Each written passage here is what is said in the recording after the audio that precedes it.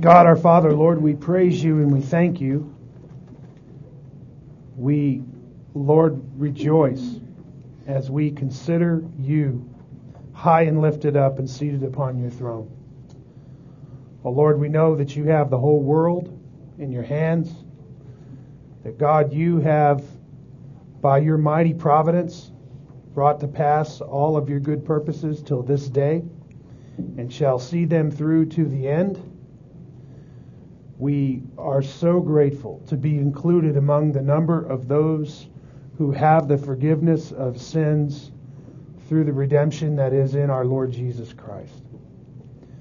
Lord, in Him do we trust. In Him do we put our faith. In Him we have joy unspeakable and full of glory, and we're very grateful. Oh Lord, we ask that you would help us to grow in our faith, help us to grow in our knowledge and understanding of Christ and His kingdom, and Lord, all of your purposes in the world. We ask today, as we look more closely into the Scripture, that you would help us to see and gain insight even a little clearer. We thank you for the privilege that we have to gather in this place with all of your holy people. And we ask, God, that you would be glorified in all that we say and all that we do. Indeed, we have gathered to worship you, to sing praises to your name, and to hear from your very word, God. We thank you for this privilege. In Christ's name we pray. Amen. Okay, so that brings us to the last few verses of the book of 1 Thessalonians. Today we're starting on our new handout, page 64. And we are coming to the end of verses 19 through 22. Last week we discussed those verses at length. And there Paul is giving practical instructions to the Thessalonian church. Excuse me. And he says in verse 19, "Do not quench the spirit. Do not despise prophetic utterances, but examine everything carefully. Hold fast to that which is good, and abstain from every form of evil." And so we talked about the fact that the Word of God was central among the life of the church, and that regardless of what position your church may hold in practice in regard to the gift of prophecy and the delivery of the Word of God, that the Word of God was to be held in high esteem and that it was to be fully obeyed. And I was recommending that regardless of what position your church may hold, that you worship there in subjection to the pastoral leadership. And of course I gave some very practical instruction about how, if you had a disagreement in that area, how you should approach the pastoral leadership. And so that brought us to the end of our lesson last week. And we had yet to deal with the phrase there where Paul ends that short section by saying, "Abstain from every form of evil." So this then is at the top of page 64 in your handouts. It is important here to see how this phrase is tied into the idea which precedes it, that of examining everything carefully and to hold fast to that which is good. So if you're with me, looking at 1 Thessalonians chapter 5, verses 19 through 22, the phrase in verse 22, "abstain from every form of evil," is actually tied to this idea of not despising prophetic utterances, but instead examining them very carefully, holding fast to that which is good, and abstaining from every form of evil. So in your examining, if you will, of the preaching and teaching of the Word of God, we are to abstain from every form of evil, not only in evil thoughts that might be put forth by a teacher, but also the practices which they would lead to. So in context then, the idea is to examine prophetic utterances, and if they come in any form to be evil, or lead you to be evil, they are to be rejected. Thus, abstain from every form of evil. Another way to say this is, be careful to examine everything you are taught. Listen to and obey that which is good, but reject and do not obey any teaching which presents or promotes evil in any form. Surely this is a rule of great practical importance in Christian life. It is important for a Christian's maturity for them to learn how to discern good from evil, not only in the practice of daily life, but also in hearing and listening to Bible teachers. Now, with the accessibility of media, this is especially important considering how much error there is in modern Bible teaching, seeing that so many Christian pastors have such a low view of the Word of God, and that the design of so many is to tickle the ears with cleverly invented stories rather than a well-studied and clear exposition of biblical text. Paul's warning to Timothy sheds light on this valuable rule. 2 Timothy chapter 4, verse 3 and 4, this is where Paul is saying to Timothy, I charge you in the presence of God and of Christ Jesus at His appearing and His coming, preach the word, right? He says there at the beginning of chapter 4. Be instant in season and out of season, right? He says, convince, reprove, and exhort with great patience and careful instruction. Why? Verse 3, for the time will come when they will not endure sound doctrine, but wanting to have their ears tickled, they will accumulate for themselves teachers in accordance to their own desires, and will turn away their ears from the truth and will turn aside to myths. Paul's saying this is going to happen. The time is going to come, and I would add, is now upon us. Amen. Right? When people will do what? They'll heap to themselves teachers teaching what? Their own desires. Teaching the things they want to hear. Tell us pleasant things. Stop confronting us with the Holy One of Israel.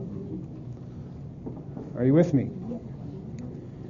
And so, of course, greedy men are willing to line up and exploit these and do that very thing. And rather than preaching and teaching the true Word of God, instead they suit their message to the desires of fallen people. And in so doing, they turn away from the truth and unto myths. And that's why I like to use Peter's terms, cleverly invented stories. Beware. When 50% of the content of the preacher's message is nothing but a bunch of stories he made up for the sake of illustration. Right. We've come to hear the Word of God. We've come to hear the pronouncement of God Himself, the Holy God, the Creator of the ends of the earth. We haven't come to be entertained. We've come to be instructed by God Himself. Amen? Therefore, the preacher of God's Word is to be a faithful preacher who is expositing the biblical text for us. He's saying, this is what God is saying. And very carefully and with much study and toil, dividing the word of truth rightly for us. Amen? He keeps us focused on the truth, not on the myths. Right? And God forbid that the Word of God should tickle our ears. That it does not do. Instead, it convicts our conscience. Because our hearts are what? Deceitful and desperately wicked. Amen? And the Word of God brings conviction to our hearts. It doesn't give us warm fuzzies, if you will, all the time. Surely there are great and precious promises in the Word that are very comforting and consoling.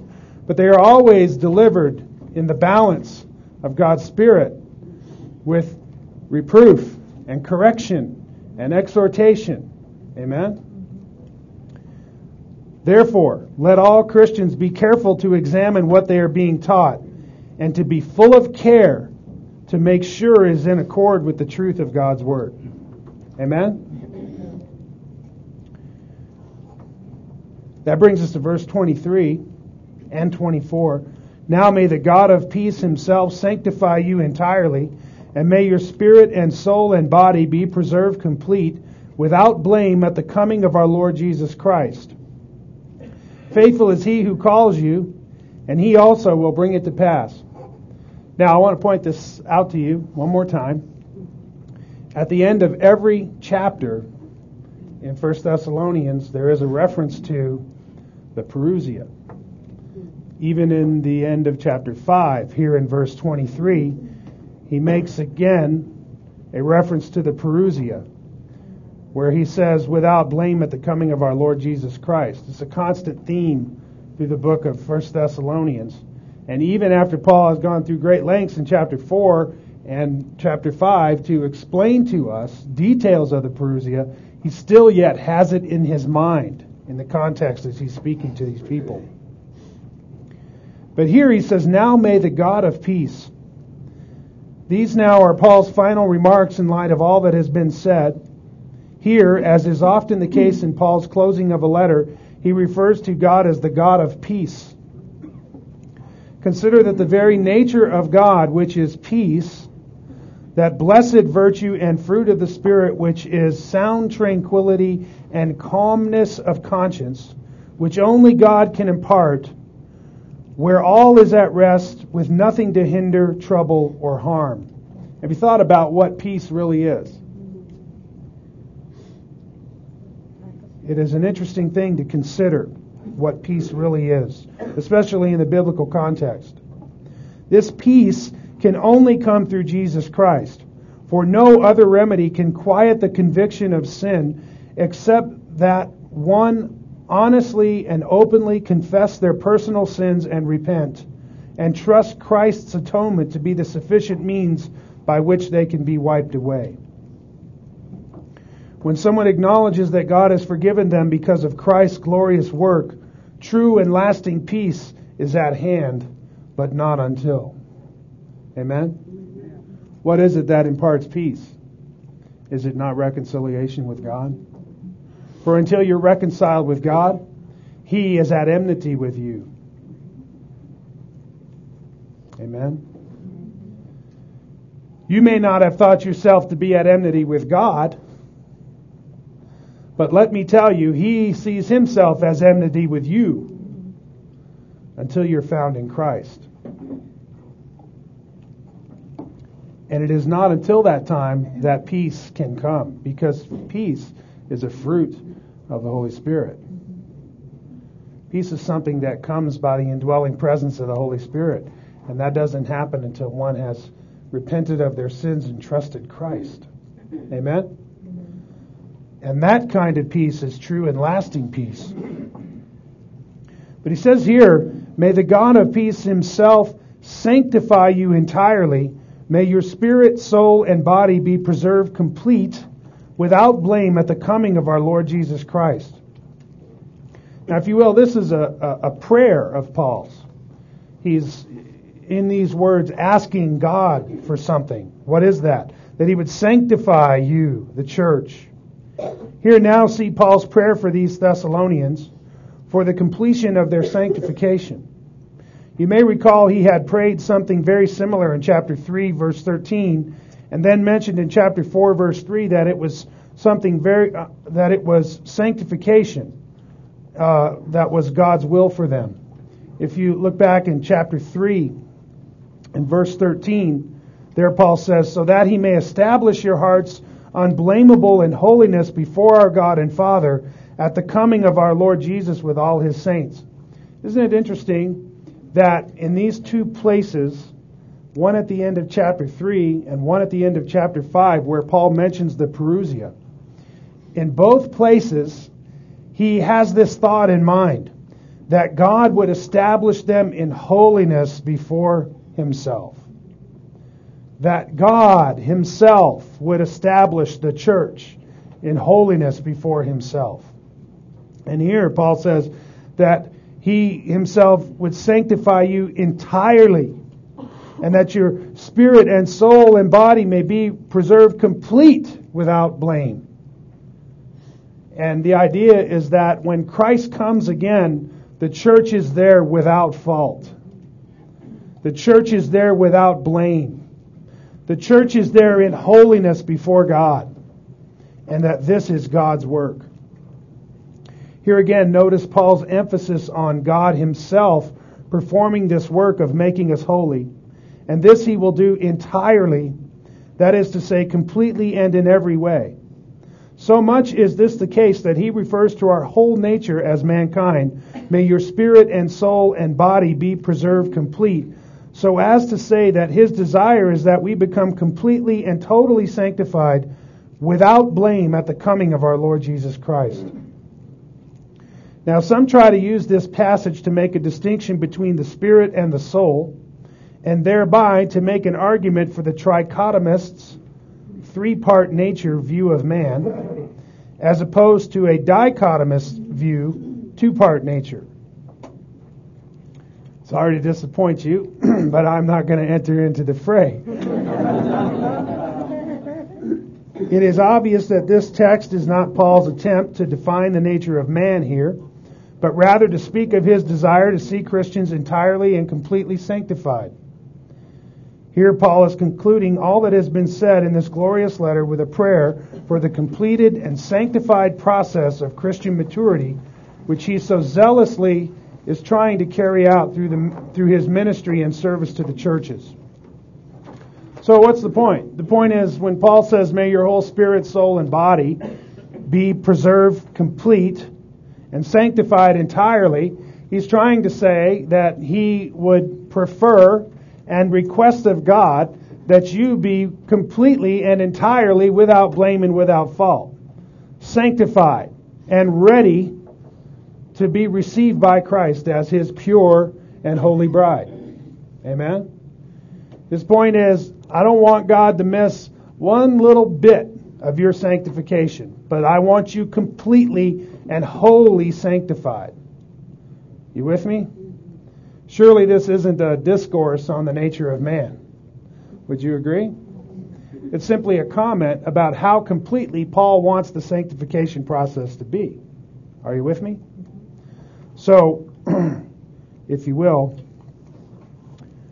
the trichotomist-dichotomist debate is one for the theology books, not one for a expository lesson through the book of 1 Thessalonians. Are you with me? Yeah. Okay. Same with the New Testament gift of prophecy, which is what we were on last week, and I didn't enter into the fray on that either. Because if you have tried to study the New Testament gift of prophecy, let me tell you, it is no small endeavor. It is very much like a study of eschatology. Okay? It is a huge, massive study that requires the examination of a whole lot of texts and a whole lot of time spent in study to really get a grasp on what all the issues are. Yes, sir. Without jumping into the fray, can you at least say what the three parts and the two parts are? Like, is the dichotomist soul and flesh, or? A trichotomist would say that man has a three-part nature: spirit, soul, and body. Okay. A dichotomist would say that man has a two-part nature: the material and immaterial part of man, or, if you will, spirit and soul are interchangeable for the immaterial part of man, and the body is the material part of man. Thank you. Clear as mud? Yeah. Okay. All right. Okay. Okay. So, think about now what Paul is saying. Now may the God of peace himself sanctify you entirely. May your whole spirit, soul, and body be preserved complete and without blame at the coming of our Lord Jesus Christ. Right? Then he says this: faithful is he who calls you, and he also will bring it to pass. So, my question to you, class: whose work is sanctification? God's. Right. Amen. How do we know that? Because that's what the Bible says. Right here in 1 Thessalonians 5:24. Who is going to bring to pass your complete and whole sanctification? God is. Okay, now, that doesn't mean that we have no part in it. Okay, we do have a part in it. Okay, but the fact of the matter is, it is primarily God's work. And He's the one who's going to bring it to pass, even if you're like stubborn Jonah. Are you with me? In the case of Jonah, God's going to get His gospel to those people in Nineveh, regardless of how stubborn Jonah wants to be. Are you with me? He could have just taken the highway, right? Instead of the low way. But one way or the other, God's going to get His prophet there, and the gospel's going to be preached, and people are going to be forgiven. Amen? Well, so it is with your sanctification. If you are the object of God's love, right, you are going to wind up holy and completely sanctified and without blame at the coming of our Lord Jesus Christ, because God is the one who has called you to such, and He is the faithful one who will bring it to pass. Amen? You understand my reasoning right out of the text? Yes. Here Paul emphatically states that the work of sanctification is an act of God. Because God is faithful and the one who calls you, He is also the one who will complete the process of sanctification on earth before you meet the Lord in the heavens at His return, when you shall be finally glorified. You understand? We break salvation down into three parts generally. We call it salvation, sanctification, and glorification. Okay? Now, to be sure, sanctification and glorification are both also components of salvation. Okay? But in this context, we speak of it as what happened when you came to Christ and were born again. Or should I say, when you were born again and came to Christ. Okay? And then the process of sanctification began, and then ultimately that's going to culminate in glorification. And that all three of those are wholly the work of God. In other words, God is the one from first to last who ordains all of that and brings it to pass through His providence. Okay? Even though you are the subject of it. And you're a subject that makes free moral choices. Right? Inasmuch as God has given you freedom to make those choices. Right? Of course, that's a debate for another day. But the point is just that it's God's work from first to last. So it is with sanctification. Okay? And even though, if you will, Paul is one of God's means to sanctify the Thessalonian church, but through his ministry. Right? It is God who is in and through Paul bringing that to pass. Are you with me? So, ultimately, when we think about sanctification, as the Scripture affirms so clearly right here, we see it as God's work. It's an act of God that you would be sanctified. Now, this is tremendously reassuring to those of us who are daily at war with sin. Amen? Nevertheless, the Scripture makes it clear again and again and again that this is God's work.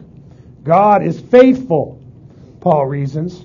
He began the good work of salvation in you, and He also will bring it to pass. That is, He will sanctify you entirely and completely, so that when Jesus returns again, you will be established without blame before Him. This glorious promise is repeated elsewhere in Scripture. For example, in Jude 24, there it says, "Now to Him," that is, God, "who is able to keep you from stumbling and to make you stand in the presence of His glory blameless with great joy." Now, how will God make you stand in the presence of His glory? Blameless and with great joy. Now, who is making you stand in the presence of His glory? God is. God is making you stand blameless. How does He do that?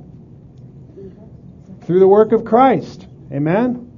Because of what Christ has done. Remember the doctrine of imputation? Right? God made Him who knew no sin to become sin for us, that we might become the righteousness of God in Him. Our sin was imputed to Christ. He was punished for it, paid the penalty in full. Christ's righteousness was imputed to us, and we are accounted as holy and completely righteous in the sight of God. Amen? And so, if you will, through this means, God will cause us to stand in the presence of His glory blameless and with great joy, To the only God, our Savior, through Jesus Christ our Lord, be glory, majesty, dominion, and authority before all time, now and forever. Amen. The same thought is repeated in Colossians chapter 1, verse 22, where Paul there says, "Yet he has now reconciled you in his fleshly body through death," that is Christ's, "in order to present you before him," how? Holy and blameless and beyond reproach. God has reconciled you through the fleshly body of Christ through death. In order to do what? To present you before him holy and blameless and beyond reproach. You see that? Now, it's God who does this work, and he does it through the means of Christ. Amen? Or again in 1 Corinthians chapter 1. Same kind of a thought as Paul has here in 1 Thessalonians 5. He's writing there in the very beginning of the book of 1 Corinthians. He says to them, "So that you are not lacking in any gift, awaiting eagerly the revelation of our Lord Jesus Christ, who shall also confirm you to the end, blameless in the day of our Lord Jesus Christ. God is faithful, through whom you were called into fellowship with his Son, Jesus Christ our Lord." And there Paul's saying the same thing. At the revelation of our Lord Jesus Christ, right? God is going to confirm you to the end blameless until that day. Why? Because God is faithful. God is faithful to fulfill the calling wherewith he has called you and cause you to be blameless before his presence. Amen? This should be tremendously reassuring to us Christians who are at war with sin. Amen? So I say, take heart, Christian. Although it may seem your war with sin be ever at hand and so many times to dominate us, know for sure that he who began the good work will be faithful to complete it. Your final salvation is not in your hand to complete, but in the strong hand of God. As it says in Philippians 1, verse 6, "For I am confident of this very thing, that he who began a good work in you will perfect it until the day of Christ Jesus." Amen? Who began the good work? God. Who will be faithful to complete it? God. When will he do it? In the day of Jesus Christ. Amen? Or John 6 and verse 39, "And this is the will of him who sent me, that of all he has given me I lose nothing, but what? Raise it up on the last day." Who's not going to lose you? Christ. Right, in this context. Christ is not going to lose you. Instead, he's going to do what? Raise you up on the last day. Right? What about John chapter 10 and verse 27 and following? Jesus says, "My sheep hear my voice, and I know them, and they follow me." Listen. "And I give them eternal life, and they shall never perish, and no one shall snatch them out of my hand." Amen? Who's going to keep you? Christ. Why? Because no one can snatch you out of his hand. He wants to confirm. Verse 29, "My Father, who has given them to me, is greater than all, and no one is able to snatch them out of the Father's hand." Amen? Amen. Bible's full of promises like that. That's just a few. Amen? So I'm saying take heart. Take heart, you who frequently doubt if you're even saved because your heart is so wickedly sinful at times. Take heart. God is going to present you before him without blame, beyond reproach, and with great joy at the day of our Lord Jesus Christ. Amen? Know it for sure.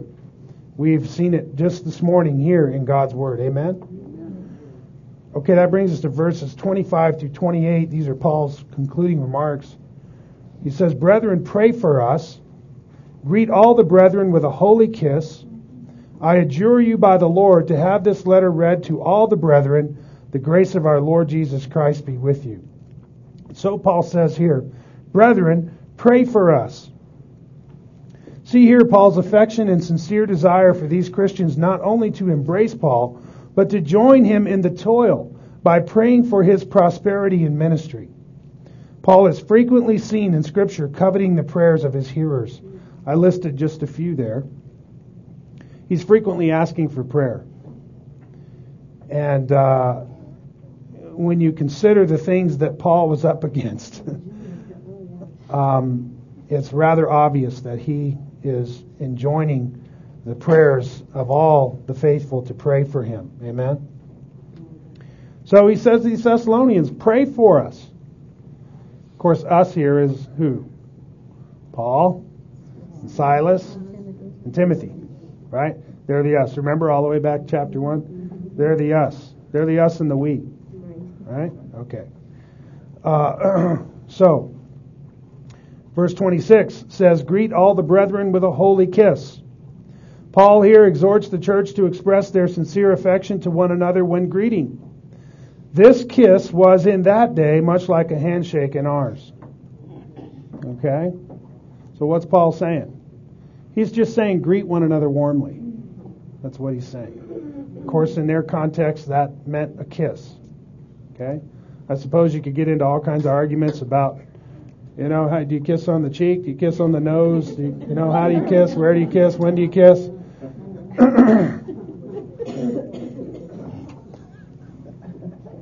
Is it even appropriate to kiss in your culture? I'm not going to enter into that fray either.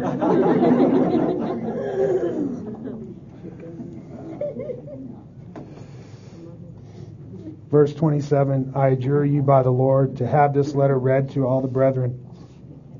Here Paul's desire to have everyone in the church informed by all that has been said here. The phrase, I adjure you, is a strong exhortation for them to see to it that everyone has a chance to hear what Paul has said to his newly found church. This is arguably Paul's first letter to the churches.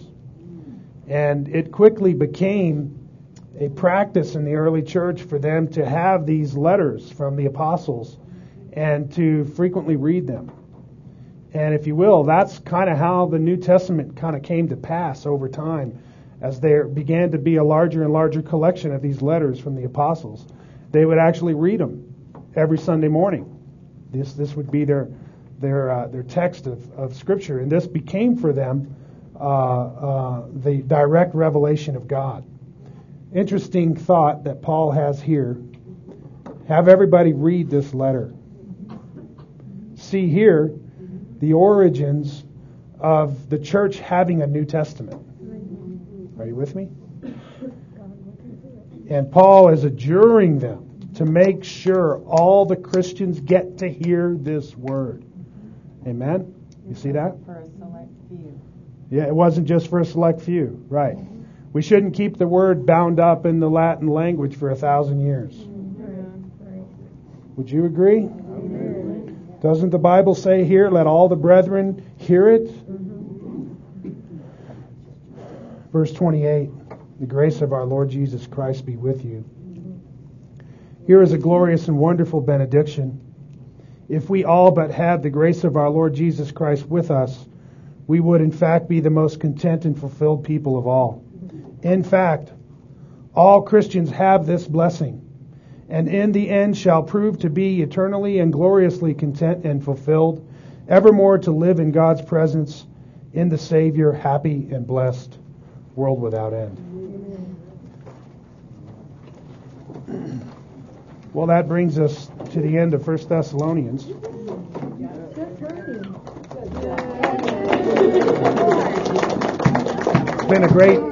It's been a great privilege for me. And I know you all have been so encouraging. Some have said to me, oh man, we're really sorry we're not going to have class in the summertime. Well, so am I. But if I kept up that pace all year round every year, there wouldn't be much of me left, let me tell you. So I got to do what I can do. And so we break for the summertime. Even though I would still like to be here teaching, need to take a break. Amen. So we have a little bit of time left, and I want to address something for tonight's question and answer session. You have this little chart on the back of page 65. This is a chart that discusses a chronology of the text in Matthew chapter 24. Now, if you will, the text in the book of Mark for the Olivet Discourse is Mark chapter 13. It's almost identical to this text. There's very little difference. In fact, many would argue that Matthew's text, of course, Mark was the earlier text. Many would argue that Matthew's text, the main source, was the book of Mark. In fact, that's obvious. Nevertheless, what I'm saying is this chronology that's here in the book of Matthew can also be found in the Olivet Discourse in the book of Mark. Okay? Yes, sir? That last box is just totally black on it. I'll tell you what it says. Ready? It says, okay. Well, all right. So the second to the last one says Christ's return at the top. And then in the middle it says power and great glory. And then at the bottom it says rapture, verse 30 through 31. Everybody got that? Then the last box says at the top, the wrath of God. And then right below that, day of the Lord. And then right below that, verse 36 through 41. Okay, now, hear what I'm saying, okay? Just look at the top right here. There's actually 3 different charts here, okay? There's this top one across the top. Then there's a little chart here giving some explanation. There's a chart here giving some explanation. My point is, look at this in the big picture. From the text of Matthew, starting in chapter 24, verses 4 and following, all the way to verses 41, I'm saying there's a chronology of events that Jesus is giving in the text. Are you with me? You understand what I'm trying to say here? These events are happening in the text in this chronology. You understand what I mean by that? This, then that, then this, then that. Okay? It's important to note what these 2 little charts say right here. I'm not going to confuse you with a bunch of that this morning. But I want you to go home and look at this. And I think it's going to spark some questions. Okay? But basically what these 2 lower charts say is just that verses 10 through 14 are just an interlude describing what's happening during the period that's happening in verse 9. So he says in verse 9, such and such is going to happen. Verses 10 through 14 is an interlude where he's describing what that time is like. Are you with me?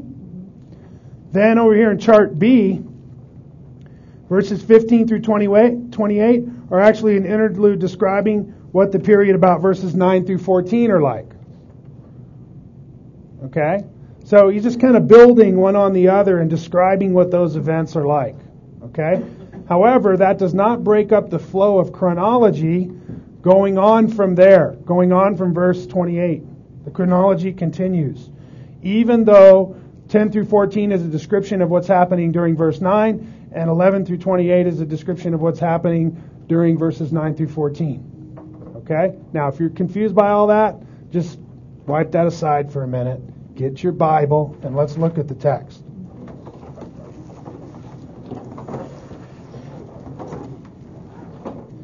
Many of you might wonder why I'm so confident when I'm giving you my position about post-tribulation rapture and all that kind of thing. And I keep trying to tell you that I've developed my convictions first from the Olivet Discourse, which I believe is the backbone of prophecy.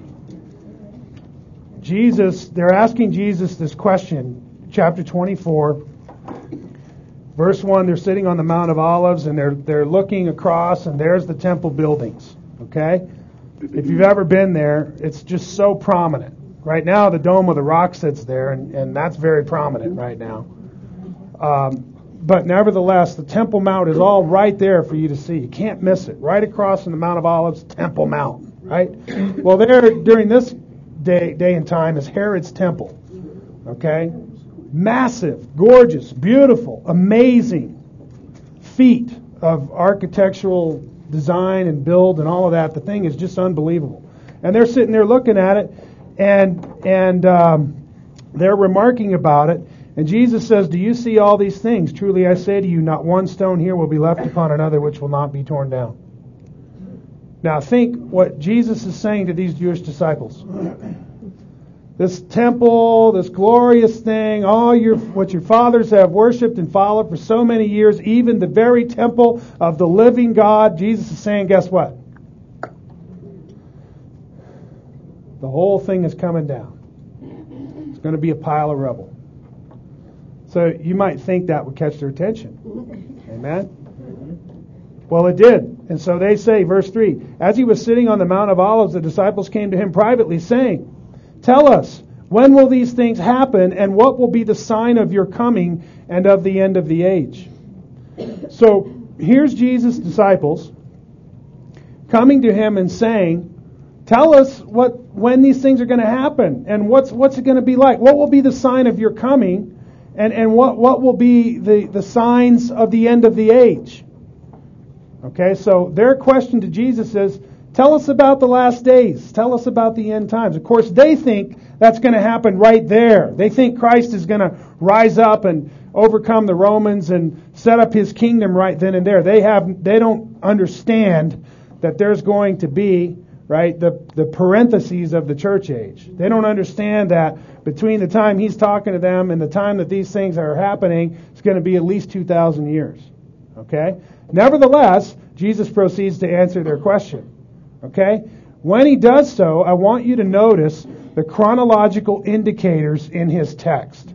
For example, he says a certain amount of things will happen, and then verse 9 he says, then. You see that? Then this will happen. Verse 10, at that time, right? This will happen, right? Verse 14, then the end will come, right? He's going on through the text. Verse 23, then, right?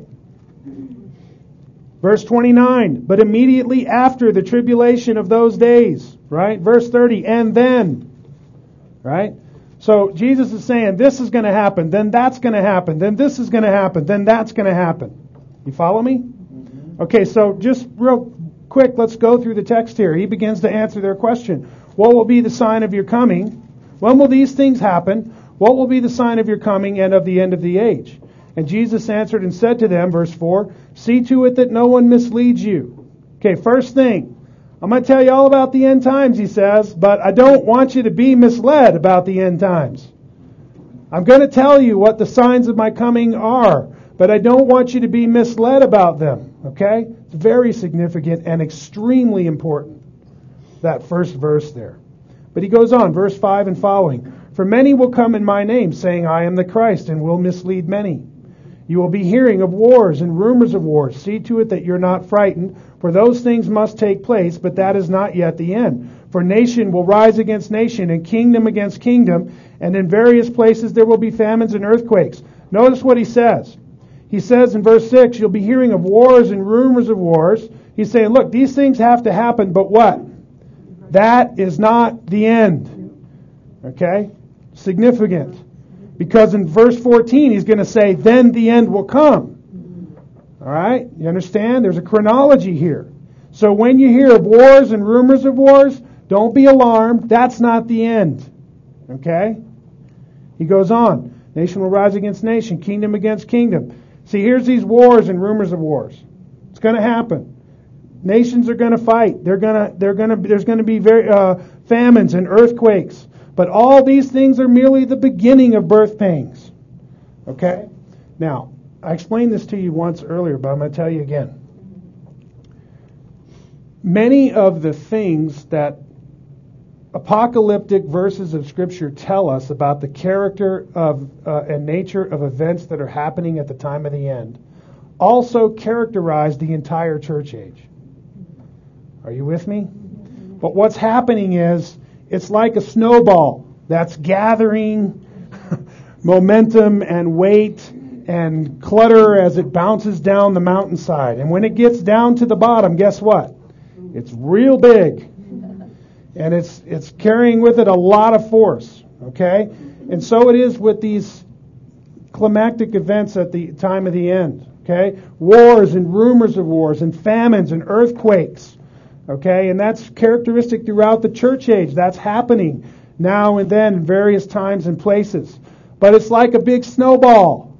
It's gaining force. The earthquakes are on the rise. The famines are on the rise. The wars and the rumors of wars are on the rise.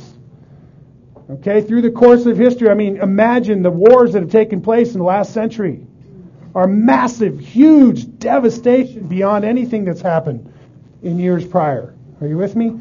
All of that, it's gaining ground, it's gaining speed. Okay, but what Jesus is describing here is the time just before the end. Okay, and he's going to culminate all of this, and he's going to explain it to us in the text. So notice in verse 8 he says, "But all these things are merely the beginning of birth pains." Okay? So you know that you at least have to see all of these things happening. Wars, rumors of wars, famines, earthquakes, all of that kind of thing has to be going on. Why? Because these are the signs of his coming and of the end of the age. Okay? All you have to do is open your eyes. What's going on? Wars, rumors of wars, famines, earthquakes, right? Why do we have famines like this? Man, we got people on the face of the earth now numbering in the billions, right? Very much different from the time that this was spoken. You understand? But with the increase of people comes the increase for needy mouths. And with the increase of needy mouths, guess what? Shortage of food. Especially when people who have lots of food are real stingy. Right? So, going on, verse 9. He says, "Then," okay, these are merely the beginning of birth pangs. Then, what? "They will deliver you to tribulation and will kill you, and you will be hated by all nations because of my name." And when you go through that tribulation, now here the word for tribulation, he's not referring specifically to the Great Tribulation, although that's in view, if you will, because that is also part of the tribulation and persecution that he's about to describe. However, its scholars would say that this reference here is to the general tribulation that the believer faces throughout the process of Christian suffering, Christian life.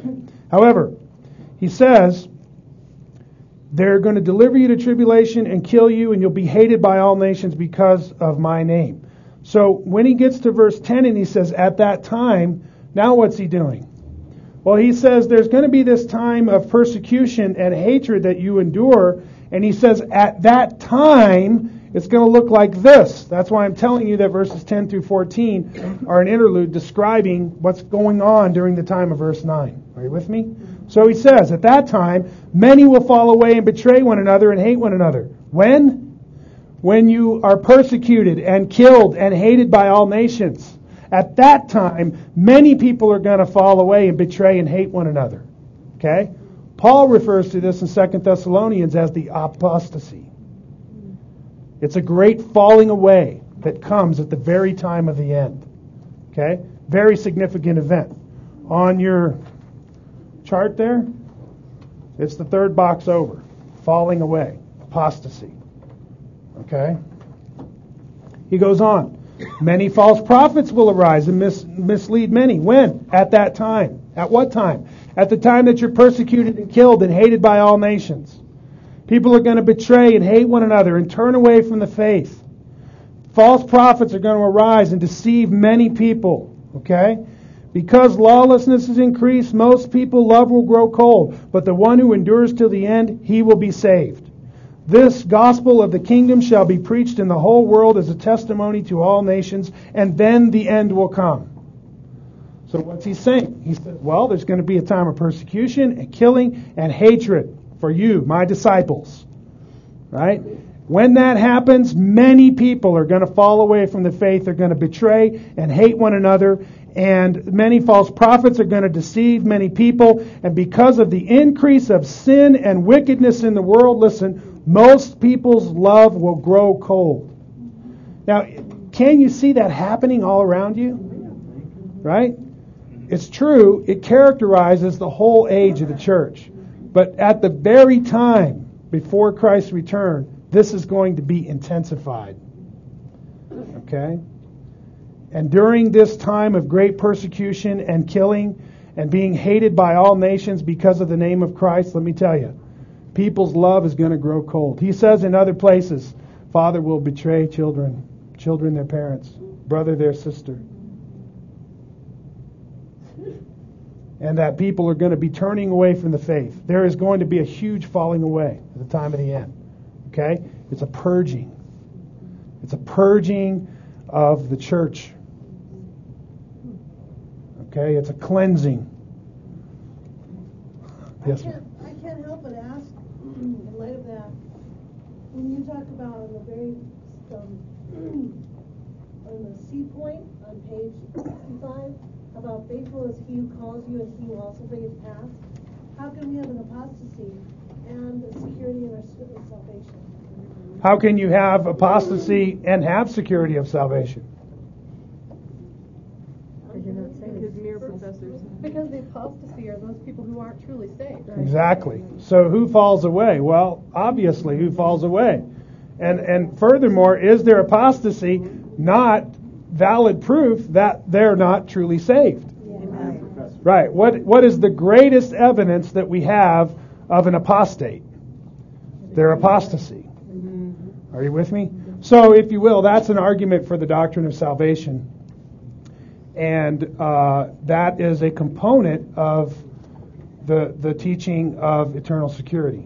So, in other words, one of the questions when you're arguing eternal security on both sides, trying to understand what the Bible says, is what about apostasy? And typically people who don't believe in eternal security will bring up the texts of Scripture that talk about apostasy and say, see, here's people turning away from the faith. Well, what's happening is that people are professing. They're mere professors, not true believers. And they attach themselves to the church and to the faith for whatever reason they've done it, right? But what happens, Jesus says, what happens when persecution comes? I'm thinking now of the parable of the sower. The seed that falls along the rocks, and it doesn't take root. And as soon as the heat of the sun comes, what happens? They wither and quickly fall away. And his point is that what? They can't handle the heat of the sun. Why? Because they have no root, right? And so, okay, but I'm done chasing that. So, I'm happy to answer that in another context. So, we're down to verse 14. Okay, now, look what he said. He said that there's going to be this time of the beginning of birth pangs, okay, which I'm going to suggest to you, ouch, sorry, I got a bummed knee. It's going on right here. The culmination and fulfillment of that text of Scripture, verses 5 through 8, is going on during the first 3.5 years of the 70th week of Daniel. Okay, just my opinion, but kind of so you can follow what I'm thinking in my mind as I read this to you. And he says, this gospel of the kingdom shall be preached in the whole world as a testimony to all nations, and then the end will come. I am saying that during that time, there's going to be a culmination of gospel preaching to all the nations that will be unlike it ever was before. Even as it is now. It's like a snowball gathering impact. And as the years go by, the church is mobilizing, and the church is preaching, and the gospel is going out to all the nations.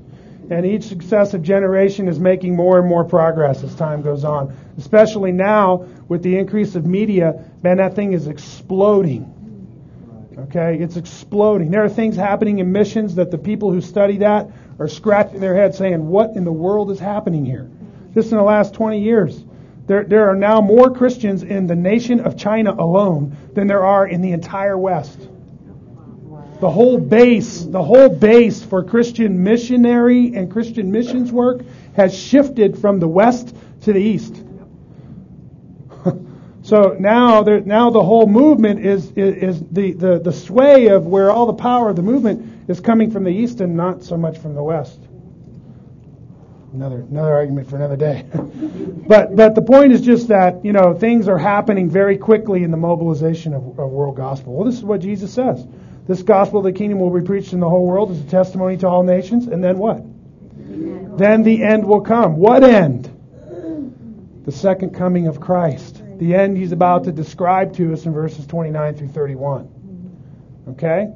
So why does he say then the end will come, but then he doesn't talk about that until verse 29? That's because verses 15 through 28 are another interlude. Describing what? Describing what's going on during the time, verses 9 through 14. So when they're delivering you to tribulation and killing you and hating you because of my name, and many are falling away and betraying and hating one another, and false prophets are arising and misleading many, and increased sin and wickedness is causing people's love to grow cold, but there's great need to endure to the end. Why? And what's going on there? Because of what he's about to describe in verses 15 through 28. He says, therefore when you, my disciples, see the abomination of desolation, which was spoken through Daniel the prophet, standing in the holy place, let the reader understand, then let those who are in Judea flee to the mountains. And what's his point? His point is that during the midst of this time is when the abomination of desolation is going to take place. He says, let the reader understand that what was spoken through the prophet Daniel. Now what's he done? He's introduced the concept of Antichrist. And he said that during this time of persecution, hatred, falling away and apostasy, false prophets misleading and deceiving many, during that time, he says, that's when the abomination of desolation is going to take place. And he says, listen, he goes on describing, whoever's on the housetop must not go down to get the things out that are in his house. Whoever's in the field must not turn back to get his cloak. But woe to those who are pregnant and to those who are nursing babes in those days. But pray that your flight will not be in winter or on a Sabbath. For then, he says, then when? Back to verse 15. When you see the abomination of desolation. Okay? Then there will be a great tribulation, such has not occurred since the beginning of the world until now, nor ever will. Okay? If you're familiar with what he's saying right there, that's a quote right out of the book of Daniel, chapter 12, verses 1 through 3, where that's the whole culmination of the Antichrist who is being described at the end of chapter 11 in Daniel, and on into chapter 12, he's saying this is what the Antichrist is going to do. And so he's describing what's going to happen there. He goes on, unless those days had been cut short, no life would have been saved. But for the sake of the elect, those days will be cut short. Okay? So what's he saying? Well, he's saying during that time that the abomination of desolation happens, right? There's going to be a great tribulation. It's going to be unequaled from ever of the beginning of time, right? Nor ever will. He says, but those days are going to be cut short. So what does he mean by that? What he means is, if he doesn't come and interrupt that period of time, what would happen? Well, look what he says. Lest those days had been cut short, no life would have been saved. Right? But for the sake of the elect, those days will be cut short.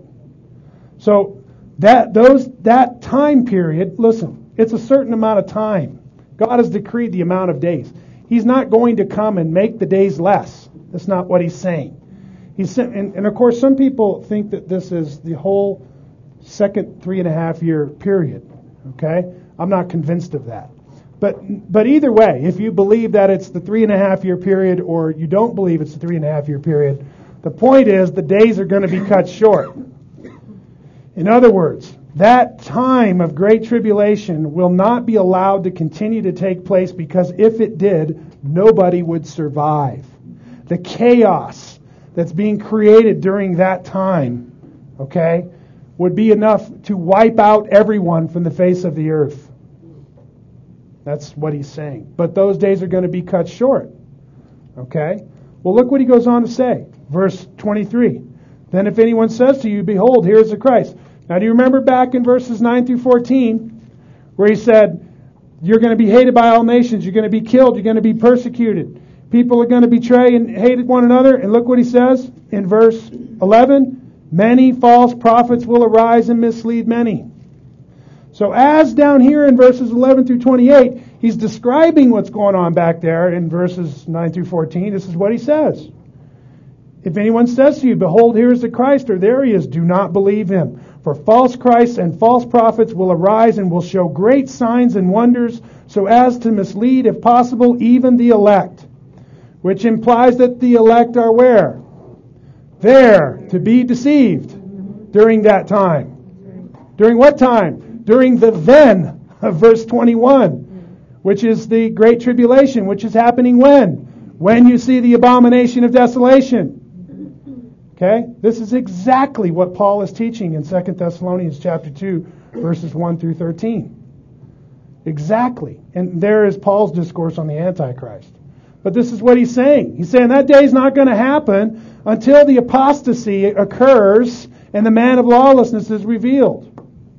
Okay? If you're familiar with those texts, you know what I'm referring to. However, Jesus goes on to describe that, yes, that's a time when there will be false Christs and false prophets who are doing great signs and wonders, so as to mislead, if possible, even the elect. Behold, I have told you in advance. What is Jesus saying? He's saying here, I just told you what all the signs are. So that you won't be what? So that you won't be overtaken like a thief in the night. Like those who are just going along every other day, buying and planting, building and marrying and giving in marriage. So that you're sons of the day, so that you're paying attention to the events of the day, and you won't be misled. He goes on, for just as lightning comes from the east and flashes even to the west, so will the coming of the Son of Man be. Wherever the corpse is, there the vultures will gather. So I'm going to end with this. Jesus is building and explaining all of these things, and then he makes this statement. Family, don't miss this. This is crystal clear. What does he say? Immediately after the tribulation of those days. When is this? After the tribulation of those days. What happens? The sun will be darkened, the moon will not give its light, the stars will no longer shine, and the powers of the heavens will be shaken. Listen, then the sign of the Son of Man will appear in the sky, and all the tribes of the earth will mourn, and they will see the Son of Man coming on the clouds of the sky with power and great glory, and he will send forth his angels with a great trumpet, and they will gather together his elect from the four winds, from one end of the sky to the other. There is my conviction why the rapture happens after the tribulation. Because it says right here in the Scripture that Christ is going to come immediately after the tribulation, appear in the sky, and send forth his angels with a great trumpet, and gather his elect from the four winds. And as I pointed out in Mark, it says from one end of the earth to the other end of the heavens, which implies that all of Christ's elect throughout all the ages, as 1 Thessalonians 4:15 through 17 say, the dead in Christ will rise first, and then we who are alive and remain will be caught up to meet him in the air. You understand? So, the reason why I'm so sure about what I'm saying is because this is what the text of Scripture says. Now, if you want to argue with that, that's fine. I understand. But I want to challenge you, and I'll end with this, to make sure your convictions bring a solid answer for what I've just said to you is coming right out of the text of Scripture. Are you with me? Yeah. Not to mention the parallels of this passage with 1 Thessalonians 4 and 5 and 2 Thessalonians chapter 2, which is what I was saying is also related here, which I was hoping to discuss this morning, but we're out of time. Let's pray. God our Father, we thank you for the privilege of such glorious and amazing words that you have given us in Scripture. We look forward eagerly to the day, Lord, when you are going to come again in power and in glory. And Lord, you're going to make everything right. We look forward to that day, for it is a day of deliverance for us, God. Oh, Lord, God, when we shall be with you forevermore, never again to be troubled or harmed. We thank you for the great privilege of this promise that we have, and we do hold it dear, and we eagerly look forward to that day. Even so, come, Lord Jesus, we pray. We honor and we praise you. Amen.